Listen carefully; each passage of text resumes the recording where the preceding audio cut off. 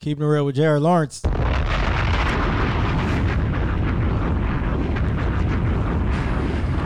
it doesn't matter now.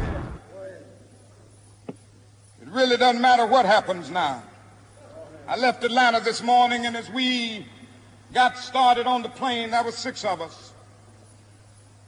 The pilot said over the public address system, "We are sorry for the delay, but we have Dr. Martin Luther King on the plane, and to be sure that all of the bags were checked, and to be sure that nothing would be wrong on the plane, we had to check out everything carefully, and we've had the plane protected and guarded all night."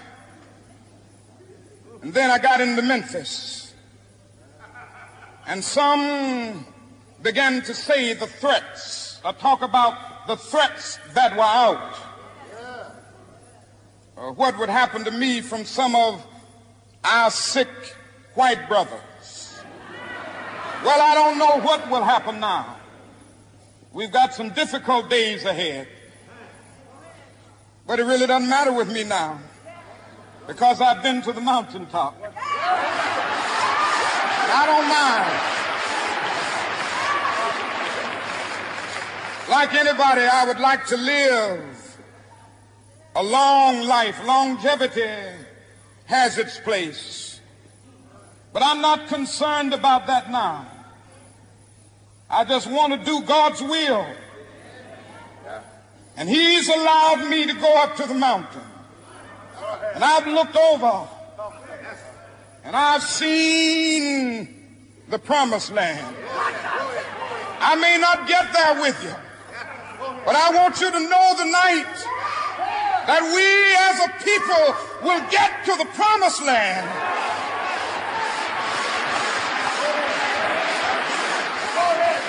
So I'm happy tonight. I'm not worried about anything. I'm not fearing any man. Mine eyes have seen the glory of the coming of the Lord. Welcome to Keeping It Real with Jared Lawrence. I'm your host, Jared Lawrence.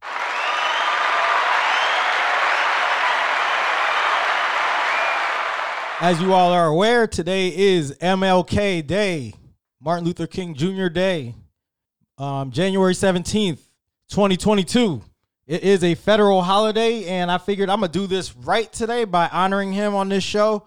I was going to get to topics, but I have so much that I want to talk about with MLK that, honestly, probably not going to get to any topics outside of MLK today. But this is one of those episodes where I want everybody to listen because there's a lot to be learned.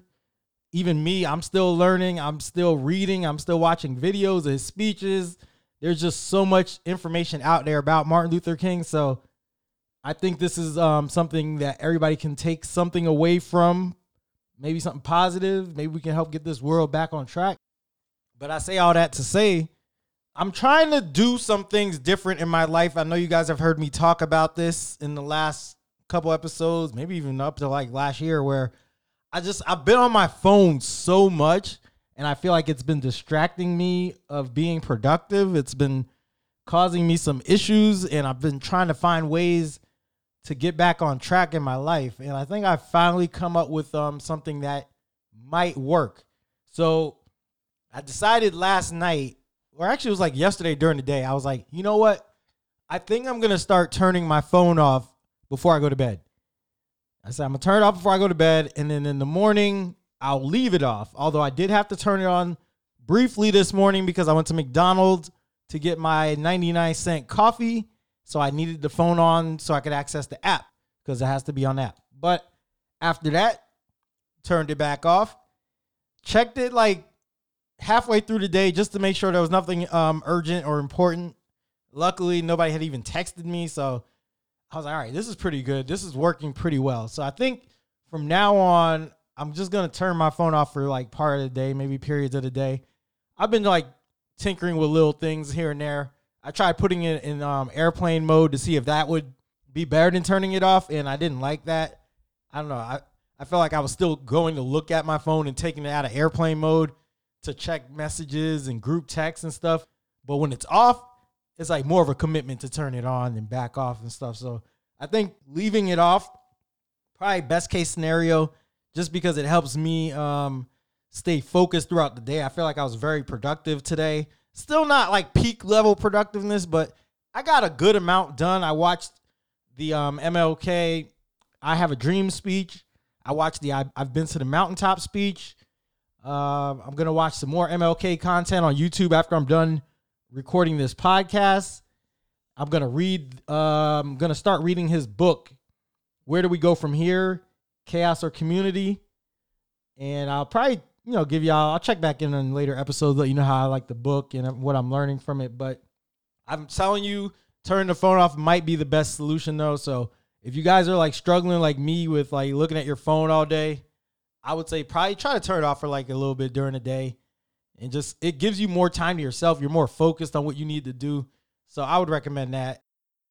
So I want to talk a little bit about what I've learned. I want to play some speeches. I'm not going to play the whole speech because I do want to like tell everybody you should go listen to these speeches on your own. Because I mean, the I Have a Dream speech is a little over 16 minutes, and the I've Been to the Mountaintop speech is about 43 minutes. So I'm not going to play the whole speeches on the podcast because I want to play clips of them and then come and talk about different parts of the speech.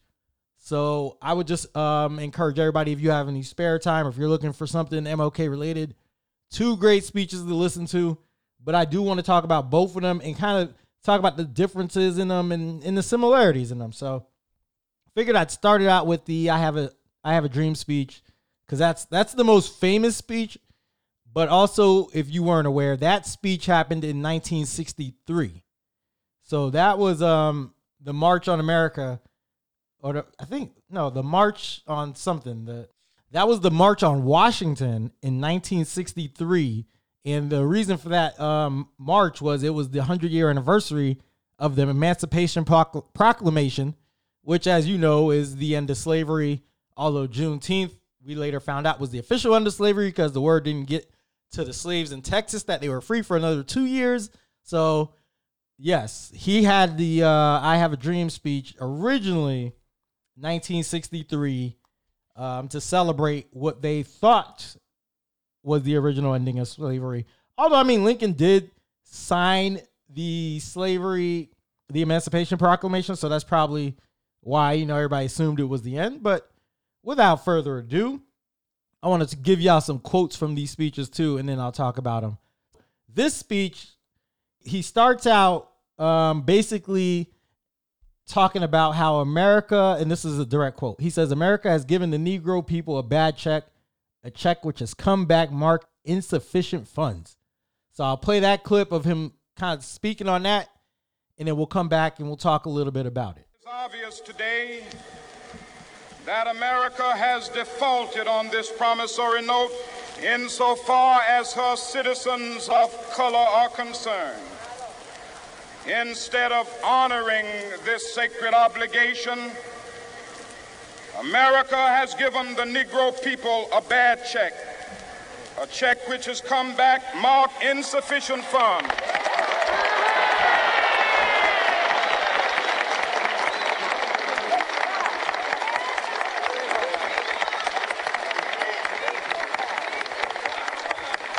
But we refuse to believe that the Bank of Justice is bankrupt.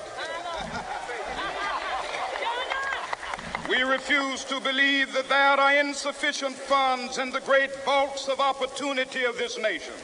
And so we've come to cash this check, a check that will give us upon demand the riches of freedom and the security of justice.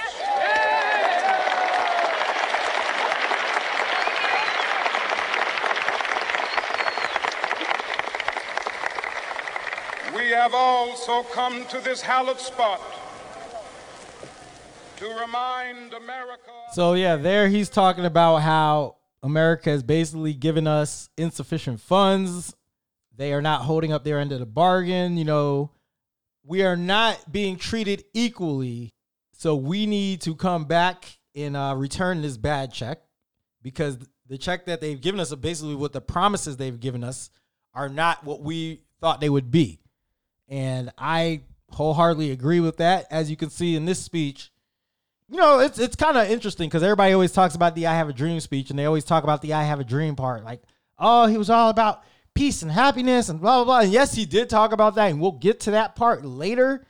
But as you can see, Martin he's starting the speech off kind of getting to it and letting you guys know what the issue is and what we need to do to fix it. It's not all peaches and cream. Like, so I think when people talk about the I Have a Dream speech, they always leave out these parts of it that I'm going to play you guys, where he's kind of telling you the problems that we have in this country. And well, like I said, we'll talk about that a little bit further because we will get to the I Have a Dream part. And I'll even like let you guys know a little bit of stuff about the I Have a Dream part of the speech because there are some little known facts about it. So we'll get to that. I thought another quote he had from this speech that I wrote down, because I wrote down a lot of stuff that I thought was just interesting. He said, 1963 is not an end, but a beginning. So basically what he's also saying is like, no, this is not the end. Like, we're fighting for equality, but once we get that, we still have a ways to go. It's not going to end here. Whereas people think, when you talk to certain people and they're telling you how racism's over and all this, and you ask them when, and they're like, oh, when Martin Luther King gave the I Have a Dream speech, and you're like, no. Martin Luther King was basically telling you what he wants the country to be. We're not there yet. So a lot of people always get that part mixed up. So I'm glad he said that in this speech about it not being the end, but the beginning. Cause really it was, as you can tell, like it was 100-year anniversary of the end of slavery, yet there was still segregation going on. So we still had a ways to go. He also said, let us not seek to satisfy our thirst for freedom by drinking from the cup of bitterness and hatred. Now, this is what I like from him, because although he's saying that America, you've done a shitty job of treating black people, we don't need to be mad and angry at you guys. Well, we don't need to let that get in the way, I guess, of our quest for freedom, because it's going to like impede the process. And I'll play him talking about it a little more just because he probably explains it better than me. In the process of gaining our rightful place, we must not be guilty of wrongful deeds. Let us not seek to satisfy our thirst for freedom by drinking from the cup of bitterness and hatred.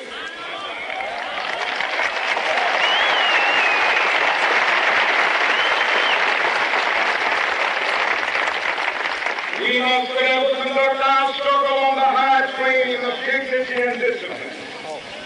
We must not allow our creative protest to degenerate into physical violence. Again and again, we must rise to the majestic heights of meeting physical force with soul force. The marvelous new militancy which has engulfed the Negro community must not lead us to a distrust of all white people. For many of our white brothers, as evidenced by their presence here today, have come to realize that their destiny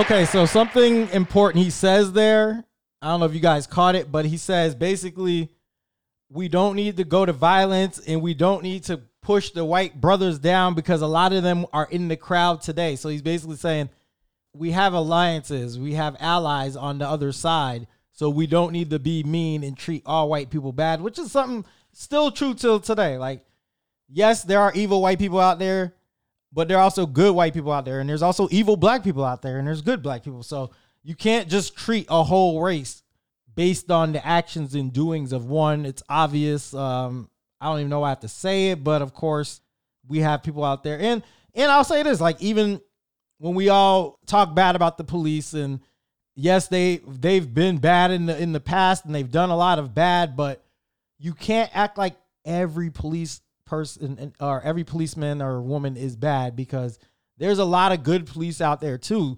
And when you think about it, like when we get mad at white people thinking that all black people are bad, we're like, no, there might be some bad ones, but there's a lot of good ones too. It's probably similar to that when it comes to police. So just some food for thought. I know, look, I'm not putting the Blue Lives Matter sticker on, trust me, but I'm just saying you got to look at it a little more openly because there are some out there. There are probably a lot of police out there that want good for this country. So similar to what Martin Luther King was saying about treating white people good because there's a lot of good white people who are on our side. I'm sure there's police officers out there. Of course, there's a lot of black police officers out there who are down for our causes too and want to see us get to the top. And we just have to remember that it's not a whole group that we're going against. We're just trying to get rid of all the bad ones, and we're trying to get back on the same page as far as everybody being treated equal. Also, something that MLK talked about that I thought was interesting, because a lot, like I said, when we talk about the I Have a Dream speech, nobody really wants to get to the nitty gritty of this speech and a lot of the things he was talking about. So before he even gets to the I Have a Dream part, he also says, we can never be satisfied as long as the Negro is the victim of the unspeakable horrors of police brutality. So there you have it.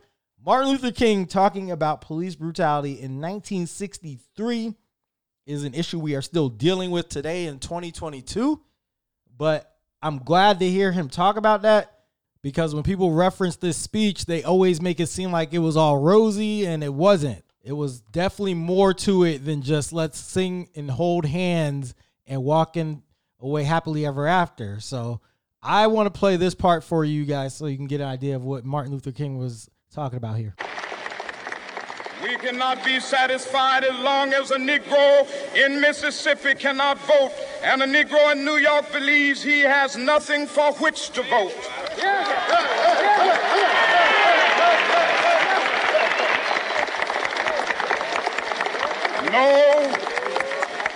No, we are not satisfied, and we will not be satisfied until justice rolls down like waters and righteousness like a mighty stream.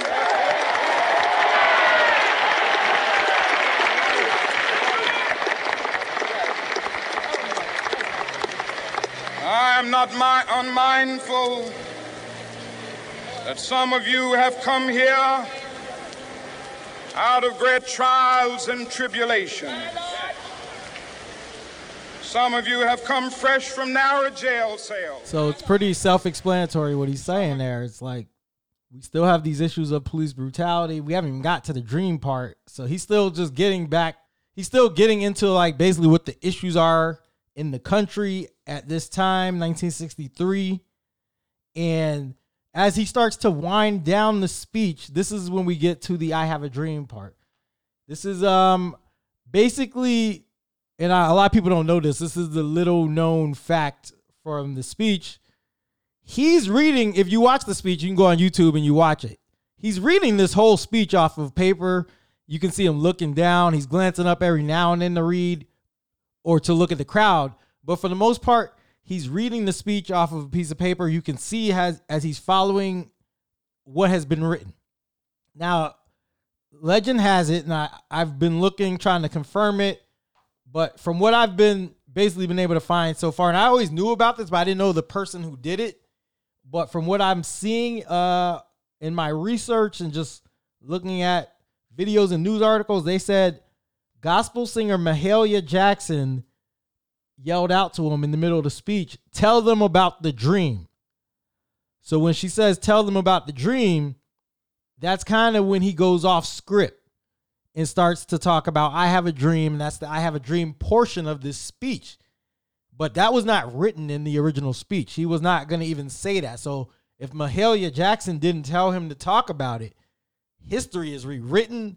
There is no I have a dream. Like, this is not even talked about. So it's just phenomenal how he's able to ad-lib into this whole I have a dream part of the speech, which becomes the I have a dream speech. So as you can see, like, without him even going into the I have a dream part, who even knows what the speech is called? Who even knows if it has the same impact, if people are talking about it? But basically, because he went into the I have a dream part of the speech, that's why you have all these people today who only reference that part of the speech. Nobody talks about these other parts I've outlined, with him talking about the bad check. This is not the end, the beginning. Freedom. We don't want to have bitterness and hatred. Police brutality. Nobody talks about that part. it's kind of interesting to me how they only want to talk about the I have a dream part. But I mean, if you think about it, that's kind of how history's always been. When it comes to America, people are very uncomfortable talking about things that they are not comfortable talking about, as far as like racism and all that. They only want to talk about the good stuff. So I see now why everybody only references the I have a dream part as speech. But I'm letting y'all know there was more to it before then. As Mahalia Jackson tells him to talk about the dream, he starts talking about the dream. And I would encourage everybody to go watch this on YouTube, because you can see he looks up and he stares at the camera and he doesn't look back down at the paper the whole time he talks about the I have a dream part. So it's just very fascinating after you know this part to go back and watch it. So even though we face the difficulties of today and tomorrow, I still have a dream. Yes. It is a dream deeply rooted in the American dream. I have a dream that one day this nation will rise up and live out the true meaning of its creed. We hold these truths to be self-evident, that all men are created equal.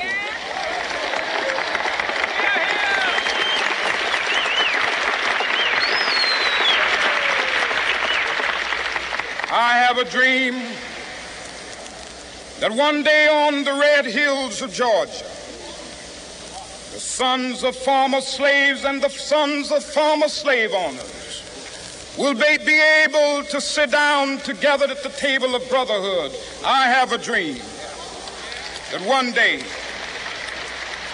even the state of Mississippi, a state sweltering with the heat of injustice, sweltering with the heat of oppression, will be transformed into an oasis of freedom and justice. I have a dream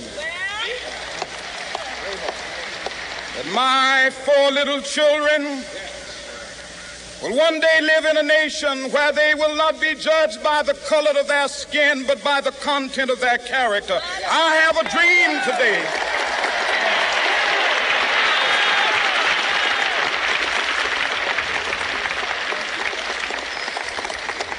I have a dream that one day down in Alabama, with its vicious racists, with its governor having his lips dripping with the words of interposition and nullification, one day right there in Alabama, little black boys and black girls will be able to join hands with little white boys and white girls as sisters and brothers. I have a dream today.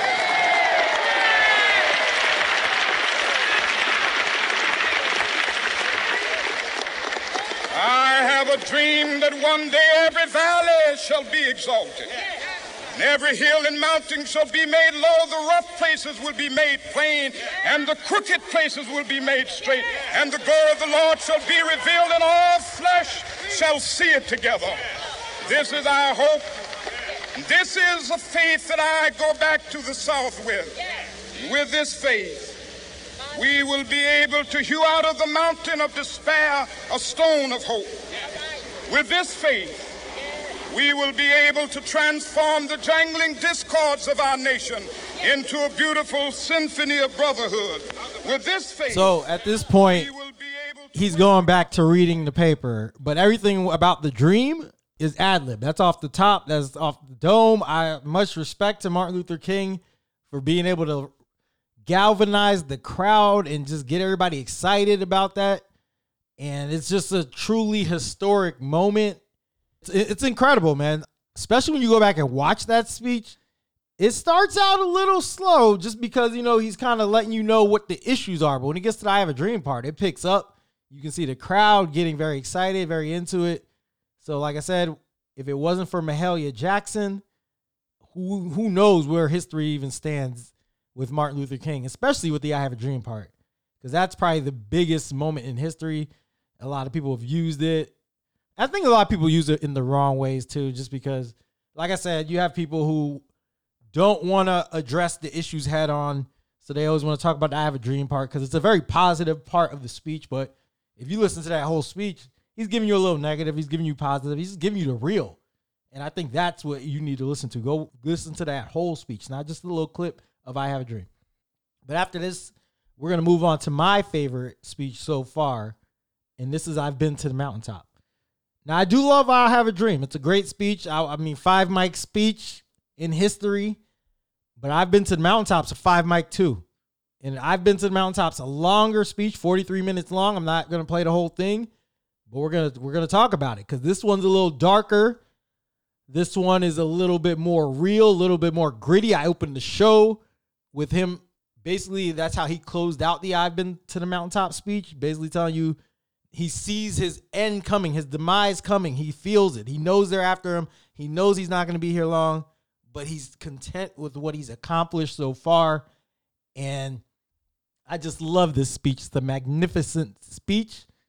And we are going to kick it off with a couple quotes, and then we'll play a clip. But he starts it out, and the first quote that comes to mind from this speech for me is when he says, "Only when it is dark enough can you see the stars."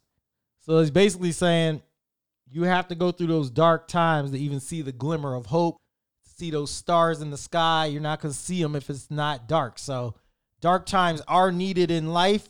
We all go through them. It's just how you come out on the other side.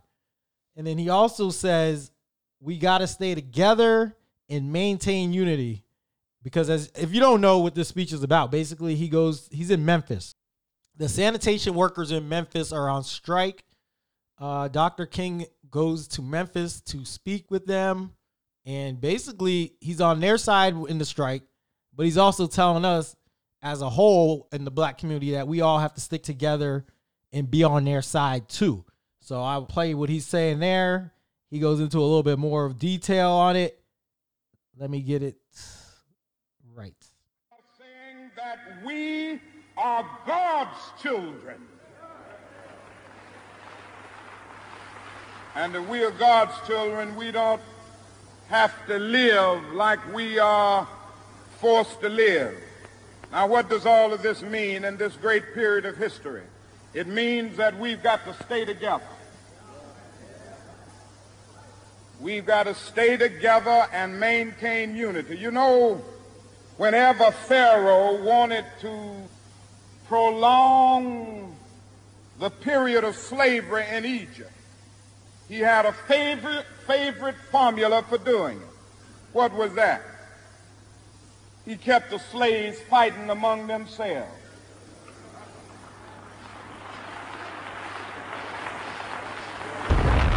But whenever the slaves get together, something happens in Pharaoh's court, and he cannot hold the slaves in slavery. When the slaves get together, that's the beginning of getting out of slavery.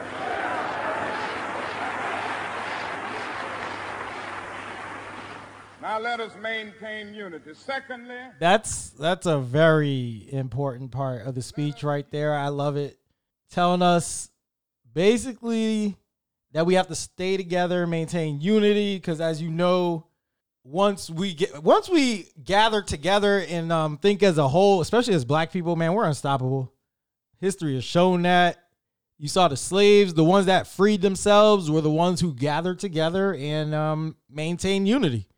So I completely agree with everything he's saying there, and I think it's very important just in the overall way of things, the overall plan, just maintaining that unity, sticking together as black people. And we'll get a little bit more into that as we go further into the speech. But after that, he talks about mastering the nonviolent movement. And a lot of people hate the nonviolent movement. A lot of people are more Malcolm than Martin. And I'll say this about the whole nonviolent thing.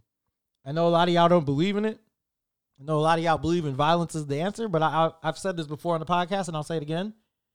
Yes, we've been nonviolent in the past, and it hasn't worked. But we've also been violent in the past, and it hasn't worked. Like, there's literally riots every time something happens, and nothing gets done on that side either. So the whole we need violence to get stuff done, I'm not buying it. Even though after Martin Luther King died, there was riots. So I'm not buying it. Rodney King, we had riots. We just had riots in George Floyd. So there, if you look at history, we've always had riots. We've always had violence.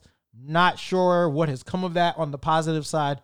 So I agree with Dr. King about mastering the nonviolent movement, and I'll let him speak more on it because he, as I've said before, makes more sense. We aren't going to let any mace stop us. We are masters in our nonviolent movement. Police forces, they don't know what to do.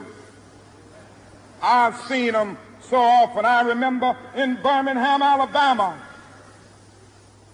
when we were in that majestic struggle there, we would move out of the 16th Street Baptist Church day after day. By the hundreds, we would move out, and Bull Connor would tell them to send the dogs forth. And they did come. But we just went before the dogs singing, ain't gonna let nobody turn me around.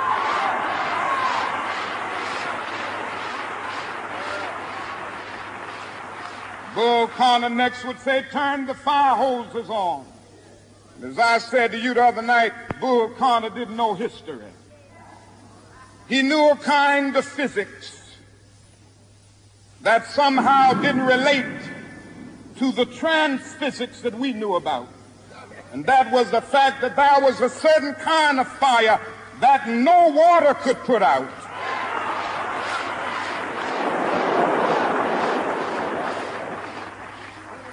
And we went before the fire hoses. We had known water. If we were Baptists or some other denominations, we had been immersed. If we were Methodists and some others, we had been sprinkled, but we knew water. That couldn't stop us.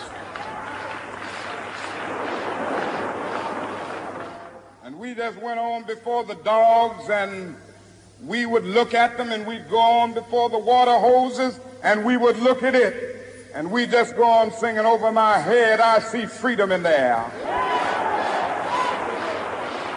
So it's very important what he's saying here about just staying nonviolent through it, because a lot of times in the 60s, white people were going to try to get you to resort to violence just so they could probably try to kill you or do who knows what. So I agree there. Nonviolent was the way to go.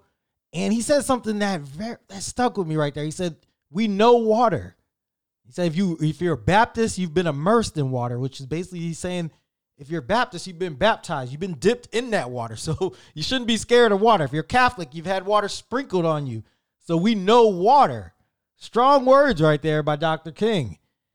I'm not sure. I mean, I don't know why everybody hates the nonviolent movement. I feel like as black people, we not only have to move nonviolently, but we have to move strategically. I think, to me, more than being nonviolent or violent is just strategy, man. Being smart about how we move.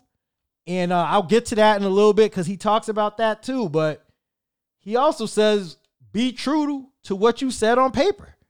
And this is when the speech starts picking up. This is when the crowd is getting riled up and everybody's starting to, I mean, it's already a great speech. Like, everybody's already hanging on to every word. But you can tell he's starting to get into a groove here. This is probably a turning point in the speech for me. Constitutional injunction. All we say to America is be true to what you said on paper.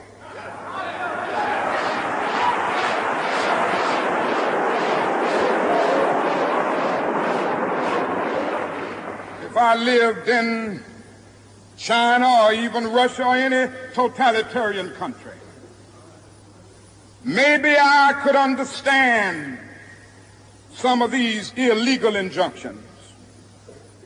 Maybe I could understand the denial of certain basic First Amendment privileges because they haven't committed themselves to that over there.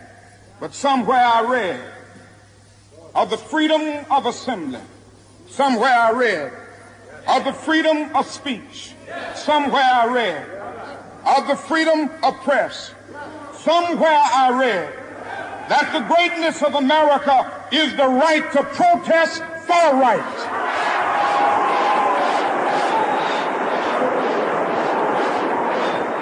Yeah, he's spitting, man. He is spitting at this point. He said the greatness of America is the right to protest for rights. Drop a bomb.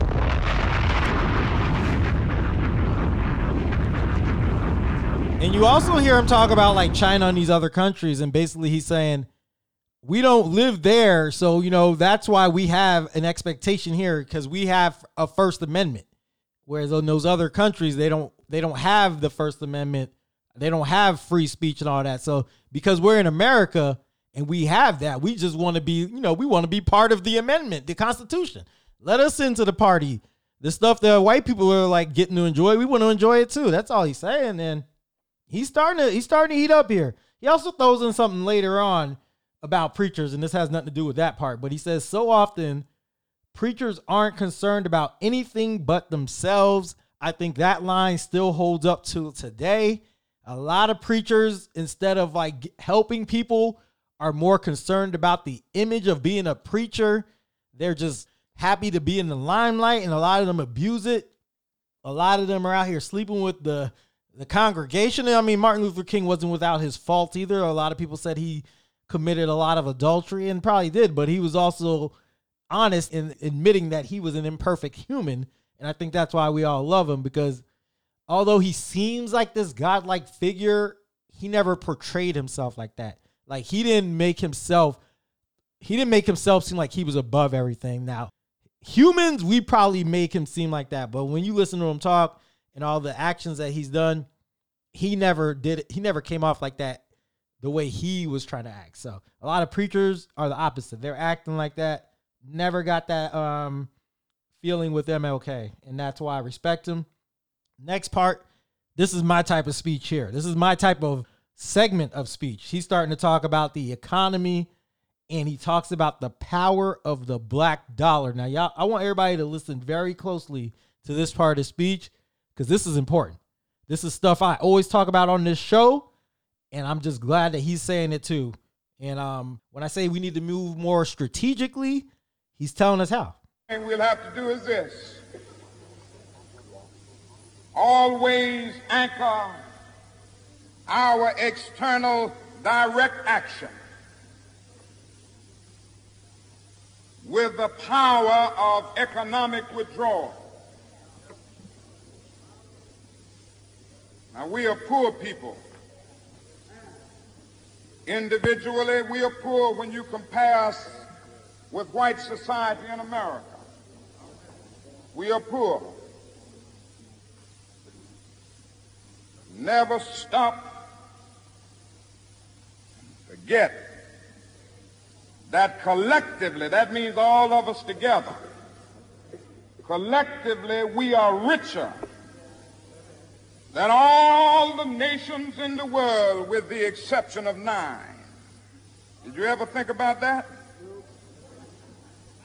After you leave the United States, Soviet Russia, Great Britain, West Germany, France, and I can name others, the American Negro collectively is richer than most nations of the world. We have an annual income of more than $30 billion a year, which is more than all of the exports of the United States and more than the national budget of Canada. Did you know that?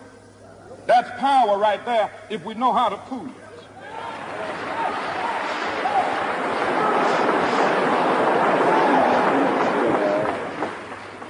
We don't have to argue with anybody.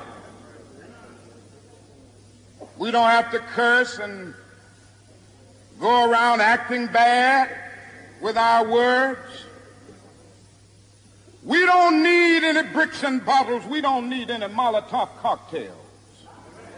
We just need to go around to these stores and to these massive industries in our country and say, God sent us by here to say to you that you're not treating his children right. And we come by here to ask you to make the first item on your agenda fair treatment where God's children are concerned. Now, if you are not prepared to do that, we do have an agenda that we must follow. And our agenda calls for withdrawing economic support from you. So as you see, he's talking about the power of the black dollar, and how we are richer than almost everybody except 9 of the other 9, what he said, the nations or whatever. So that's something to think about. Like, it may seem like black people are in poverty here and our money is not really doing anything, but when you put all that money together, we have a lot of power. We have a lot of power. We can make things happen. We can make these companies act right. We can make them hire more black people, increase our wages. Like, he's just breaking it all down. And this is why this speech is so good, because he's giving us a blueprint to follow. Even though he's no longer with us, he's leaving us with the words that we need. And he also says at the end that the money is more powerful than the Molotov cocktail, the bottles, like any of that stuff you're using to loot or cause destruction. Our money is more powerful than that. And that's something that I've been trying to say that most people don't get. But everybody wants to say we need to go to violence. And I'm like, yo, our money can make more happen than any type of violence you're thinking. Trust me and believe me. We take that money out of the trap. Y'all stop selling drugs. We stop buying all this expensive clothing that we can't afford. Stop buying cars that we can't afford. Going out to eat every night. Like, you start putting your money into the right places, some stuff will get done. Now, Martin, as you know, Jesse Jackson was a good friend of Martin Luther King. He was actually there on the balcony when he was shot. And he mentions Jesse Jackson in this speech. He says, Jesse Jackson had said, up to now, only the garbage men have been feeling pain. Now we must kind of redistribute the pain. And that's basically what I'm saying. What he was trying to explain is whatever we want, like if we want the economy to feel away, we can redistribute that with our money. Like, we can withhold money from other businesses and we can really shake this thing up. Another thing that Martin Luther King Jr. said that was very important to me and very interesting is that we got to strengthen the black institutions. He's talking about the banks and the insurance companies, etc. in Memphis. He said, pull your money out of those other banks, put your money into the black banks, put your money into black insurance companies, strengthen them, and then we'll begin the process of building a great economic base and put pressure where it really hurts. I can't argue with that. The great Claude Anderson has said similar things in the past. Like, if we build our own base up in the black community, that'll go a long way. And you look at all these other races, nationalities, like every city you go to, you see a Chinatown, you see the Jewish areas, even the Spanish areas, Mexican, Puerto Rican, like they all have their little areas where they keep that money in those areas and they distribute it, redistribute it, spend. Like, they all have the blueprint down. And I feel like as a black community, we don't. We're on the way to doing it when we had places like Greenwood, where Black Wall Street was, and then of course it was destroyed. But since then, I don't know. I haven't really seen it. I'd say the closest we probably come to having that type of place is probably Atlanta. Atlanta's very black. A lot of black people in power there, but still probably not where we need to be as far as black institutions and spending our money with black people. We're probably not there even in Atlanta. So that's something we need to work on going forward. He said, nothing would be more tragic than to stop in Memphis. We got to see it through. So basically Martin Luther King saying is like, just because I'm here giving this speech in Memphis, it doesn't stop here. This has to continue and go outside of Memphis into other cities and states. I wholeheartedly agree with that. He said either we go up together or we go down together. And that's simple. Like, either we're going to win or we're going to lose together. Like, it's not going to be one person makes it and leaves everybody else. Like, we got to do this together. Arrested Development said back in the day, united we stand, united we fall. But, united we fight as a united front. So that's similar to what Dr. Martin Luther King was saying there. And then he also tells a story of driving in Jerusalem with his wife, Coretta Scott King.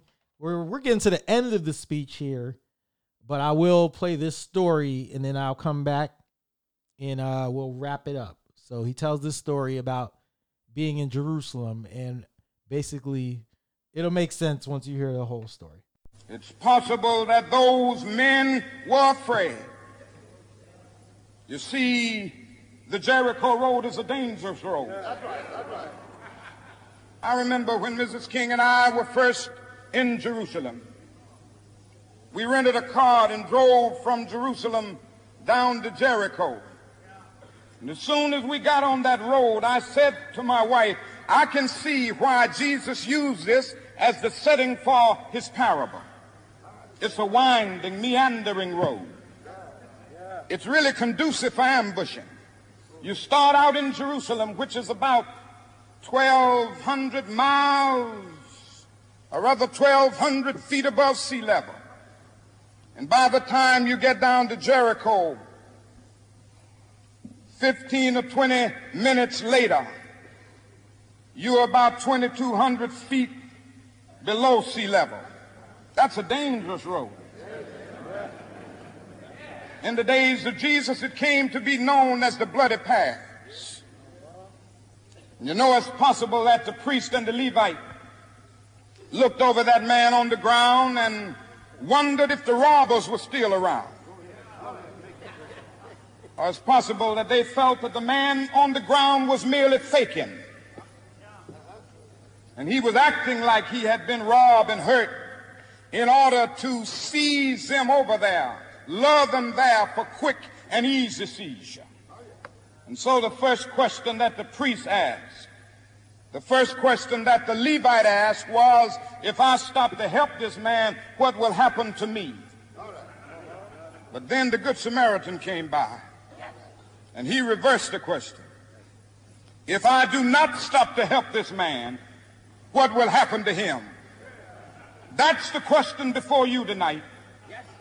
Not if I stop to help the sanitation workers, what will happen to my job? Not if I stop to help the sanitation workers, what will happen to all of the hours that I usually spend in my office every day and every week as a pastor? The question is not if I stop to help this man in need, what will happen to me? The question is, if I do not stop to help the sanitation workers, what will happen to them? That's the question. And as you can see, he's saying that you have to help the person in need, because what will happen to them if they don't? You know, it's not about what will happen to you if you don't help them. You got to stop being greedy, stop thinking about yourself, and think about others. So in these fights, especially these fights for equality, we have to ask ourselves, what will happen to the other person if we do not help them? White people ask that about us. You need to ask yourselves, what will happen to us if you guys do not help us? So, like I said, it's a great speech. I would encourage everybody to go listen to the whole thing because it's hitting, man. Like, he is dropping a lot of gems, a lot of bombs. Like, I dropped one bomb earlier and something he said that was good. He's saying a lot in these speeches, both of them. But sadly, this speech was on April 3rd, 1968. Martin Luther King was assassinated on April 4th, 1968. So the very next day after he gave this speech, he was killed. Now, history says it was James Earl Ray who did it. I personally do not believe James Earl Ray killed Martin Luther King. On his deathbed, James Earl Ray said he did not do it, even though he admitted earlier he did it. He retracted that later before he died. I believe him. I don't think he did. Now, who did it? That's up to your imagination. I think we all have our ideas, but I'm pretty comfortable saying it wasn't James Earl Ray. And it's sad that we lost such an icon like Martin Luther King. But it's crazy to me, man. It's wild how he knew that he was going to die soon. And he wanted to bless us with these gems before his life was tragically ended. So the last thing I'm going to play is basically him talking about a near-death experience he had earlier, years earlier, and that how he was happy to still be here to get this message out. And it's very chilling, and it's very powerful, but it's a great way to end this show. So I just want to thank everybody who's tuned in, Hopefully you learned a little bit about Martin Luther King Jr. If you didn't, there's always YouTube. There's plenty of books to read. I have 2 that I'm going to start reading. And one is The Radical King, which is going to talk about his more radical side. And the Where Do We Go From Here book. I also would recommend Letter from a Birmingham Jail and Why We Can't Wait. Both 2 great choices if you're looking for books to read about Dr. Martin Luther King Jr. But like I said, thank you for tuning in, and I will leave you with some final words from the I Have Been to the Mountaintop speech. This is Keeping It Real with Jared Lawrence. I'll catch you next episode. We have an opportunity to make America a better nation. And I want to thank God once more for allowing me to be here with you. You know, several years ago, I was in New York City autographing the first book that I had written. And while sitting there autographing books, a demented black woman came up. The only question I heard from her was, "Are you Martin Luther King?" And I was looking down writing, and I said, "Yes." The next minute, I felt something beating on my chest. Before I knew it, I had been stabbed by this demented woman. I was rushed to Harlem Hospital. It was a dark Saturday afternoon. That blade had gone through, and the x-rays revealed that the tip of the blade was on the edge of my aorta, the main artery. And once that's punctured, you're drowned in your own blood. That's the end of you. It came out in the New York Times the next morning that if I had merely sneezed, I would have died. Well, about 4 days later, they allowed me, after the operation, after my chest had been opened and the blade had been taken out, to move around in the wheelchair in the hospital. They allowed me to read some of the mail that came in, and from all over the states and the world, kind letters came in. I read a few, but one of them I will never forget. I had received one from the president and the vice president. I've forgotten what those telegrams said. I'd received a visit and a letter from the governor of New York, but I've forgotten what that letter said. But there was another letter that came from a little girl, a young girl, who was a student at the White Plains High School. And I looked at that letter, and I'll never forget it. It said simply, "Dear Dr. King, I am a 9th grade student at the White Plains High School." She said, "While it should not matter, I would like to mention that I'm a white girl. I read in the paper of your misfortune and of your suffering. And I read that if you had sneezed, you would have died. And I'm simply writing you to say that I'm so happy that you didn't sneeze. And I want to say tonight,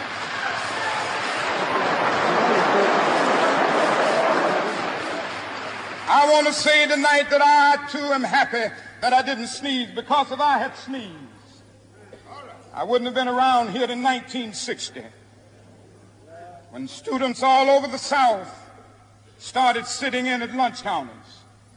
And I knew that as they were sitting in, they were really standing up for the best in the American dream and taking the whole nation back to those great wells of democracy which were dug deep by the founding fathers in the Declaration of Independence and the Constitution. If I had sneezed, I wouldn't have been around here in 1961 when we decided to take a ride for freedom and ended segregation in interstate travel. If I had sneezed, I wouldn't have been around here in 1962 when Negroes in Albany, Georgia decided to straighten their backs up. And whenever men and women straighten their backs up, they are going somewhere, because a man can't ride your back unless it is bent. If I